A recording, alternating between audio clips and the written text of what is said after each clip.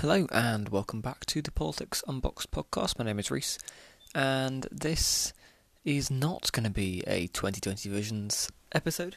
What we've got, I've had a trawl through various news websites and I've found some stories that sort of all vaguely collate to shape or form around a big picture sort of headline in the United Kingdom.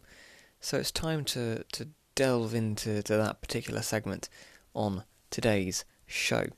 What's going to be happening? We're going to be covering what the Chancellor announced yesterday in relation to economic measures. We're going to be discussing the birthday honours and who's got what and why. And if there's time, we'll talk about some more of the coronavirus restrictions. So that is what is coming up on the Politics Unboxed podcast.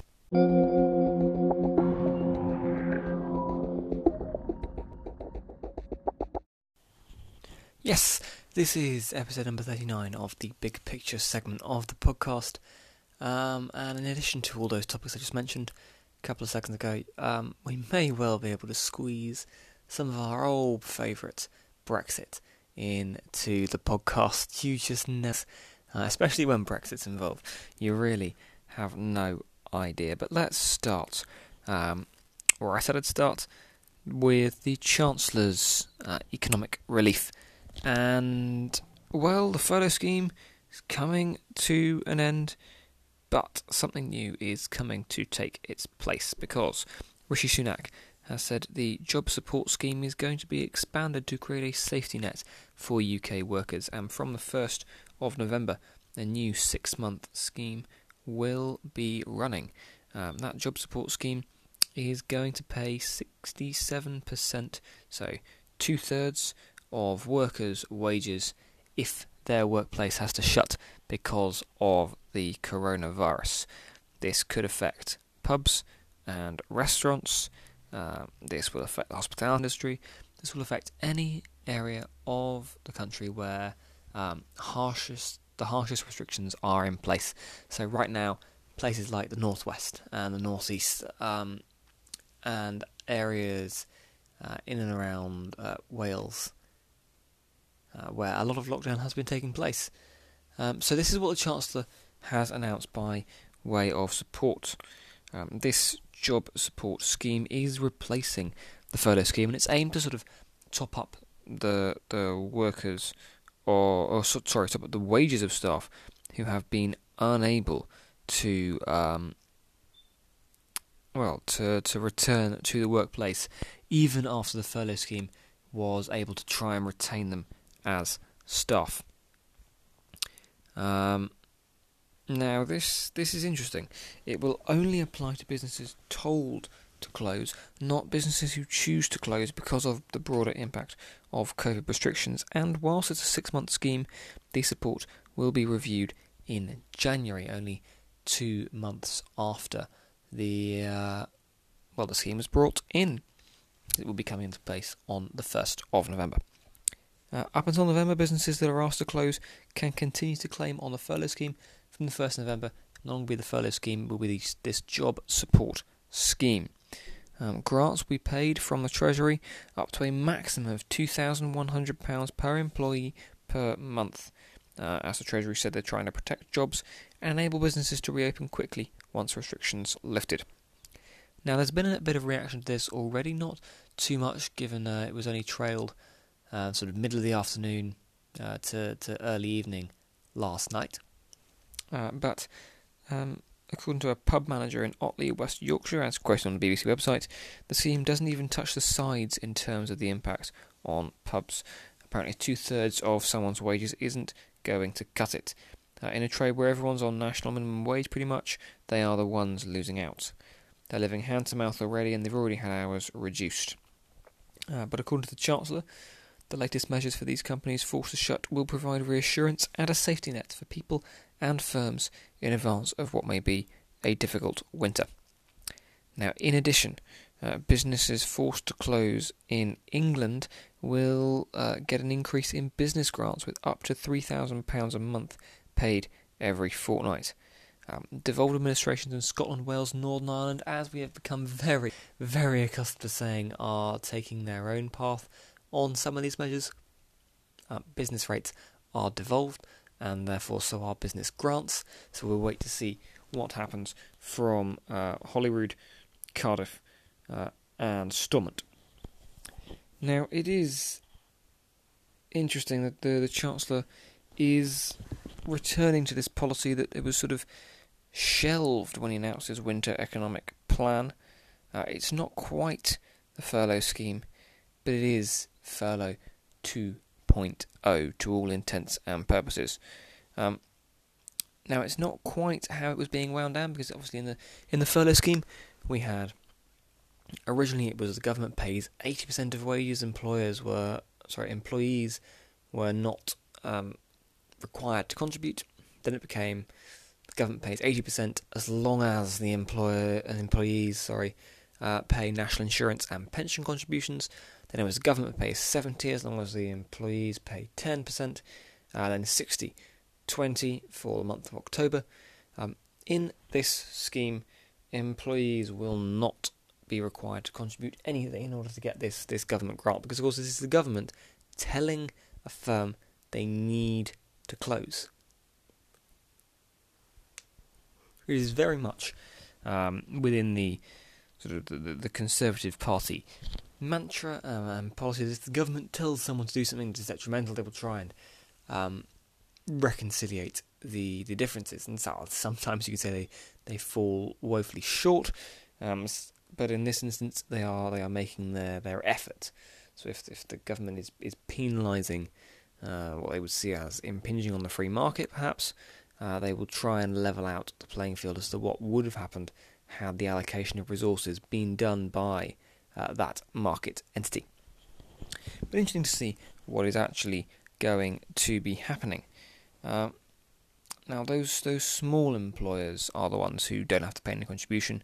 I should stress that larger firms will have to contribute about 5% of employee costs. They'll be paying national insurance and pension contributions. And this scheme, it is, again, important to note, it is much more generous than the expiring furlough scheme, which isn't going to be a thing after the 1st of November. And it is more generous than the original job support scheme announced 10 days ago, or rather 11 days ago, requiring employers to pay 55% of active workers' salaries. But this new scheme only applies to businesses not allowed to be open. So, who will be eligible? It's not quite as simple. Firms that haven't reopened since March, will they be eligible? Will beauty salons that haven't been given the green light, will nightclubs be fine? We don't quite know. How about these forced lockdowns? Will there be a pub a mile away in a different postcode that is open, having to pay 55% of staff's wages, whereas a mile down the road there's another pub in a different postcode that is locked down and getting 2/3 of the wages paid for them by the government? And also, these expected beneficiaries, they are the ones who are going to benefit most from the scheme, according to expectations. How strong is the evidence on which this policy is based, and do we have the details on it? Big questions. Labour say the government is rather slow, incompetent and dithering in its response, which has caused unnecessary anxiety and job losses. And although the Shadow Chancellor, Annalise Dodds, has welcomed the measures, she's called for further changes to the scheme to incentivise employers to keep more of their staff on. We've already seen that sort of £1,000 per employee retained past January grant. I mean, £1,000 per employee you keep on until January. The idea that would be enough to make someone retain a single employee is, well, it looks nice on paper. Let's put it that way. In practice, the costs of employing this additional employee may well end up far outweighing that £1,000 grant. But that is a different economic policy for a different time. I believe I've already talked about it once on the podcast before. This podcast very much focusing on this new two-thirds payment of hours by the government only as long as that firm is closed or forced to close by government legislation or some other such action. Now, let's move away from the Chancellor's job support scheme. I'm sure I will come back to it at some point, either to criticise it or to praise it, depending on how the outcomes go. But let's look at the honours list, because it is out. The honours list is been released for the Queen's birthday honours, and as was pretty universally expected, it is frontline workers and volunteers in and around the COVID-19 situation who are dominating this list. Marcus Rashford is becoming an MBE. Joe Wicks, who was sort of the PE teacher of the nation during lockdown, is also becoming an MBE. Lorraine Kelly and Brian Cox, they're becoming CBEs. It's only published in June, this birthday honours list, but it was postponed, so the individuals who played crucial roles in the first months of the coronavirus pandemic could be added. According to the Prime Minister, Boris Johnson, the recipients of this honours are a testament to the sort of country we are, caring, compassionate and resolute in the face of a global pandemic. Now, interestingly enough, Marcus Rashford is on the list. I've mentioned his name already in going down. He was instrumental in the extension of free school meals over the summer and pressed the government into a U-turn on the issue. He's apparently honoured to be given this CBE, not CBE, sorry, MB. It's Lorraine Kelly and Brian Cox getting CBEs. Rashford not quite up there yet. It is an interesting list, certainly. Again, lots of volunteers, lots of frontline workers. You would sort of expect that after the year we have had. But yes, it is a bit of an interesting list. A lot of people who have been recognised to make an effort in their local communities, which I think is very good. The customary set of sportsmen and women, the customary set of... yes, there's always a certain number of performance artists as well, a couple of singers, a couple of literary names. But, yes, it is certainly an interesting list and very much focused on the coronavirus pandemic, but certainly focused on that particular area. Now let's turn our attention to one of the last things I wanted to talk about. Yes, it's time to have a look at some of the wider issues going on. Obviously, we have an announcement coming on Monday, according to the Prime Minister's spokesman. Not quite the new press secretary for the UK yet, but the Prime Minister's official civil service spokesman said there will be a press conference or some sort of announcement either in the Commons or to the nation on Monday from the Prime Minister. It is assumed to be announcing some sort of harsher restrictions in England according to lockdown measures, but we just don't know. I think second guessing would be pure fallacy, although I am almost certainly going to going to be making my speculation on it in the next day or so. What we do know is cases are rising. Deaths are unfortunately still rising. This is all in relation to COVID-19 in the United Kingdom. Are these local lockdowns necessarily working? Well, it's hard. It's hard to tell. We do still see rising cases in the areas of local lockdown. We know in Scotland, last orders have been called on pubs up and down a sort of central belt for, I believe it's 12 or 16 days. Sort of a circuit breaker, it was referred to as by Nicola Sturgeon. I'm not anticipating similar things from the Prime Minister. We've already seen how this 10 p.m. curfew, it's had a slew of unintended consequences, namely pushing everyone back out to the streets at exactly the same time, packing them back into tubes. Some of the videos you're seeing from Oxford Circus tube station, it's the busiest you've seen London in months. But we just don't really know what the Prime Minister is going to be saying on Monday.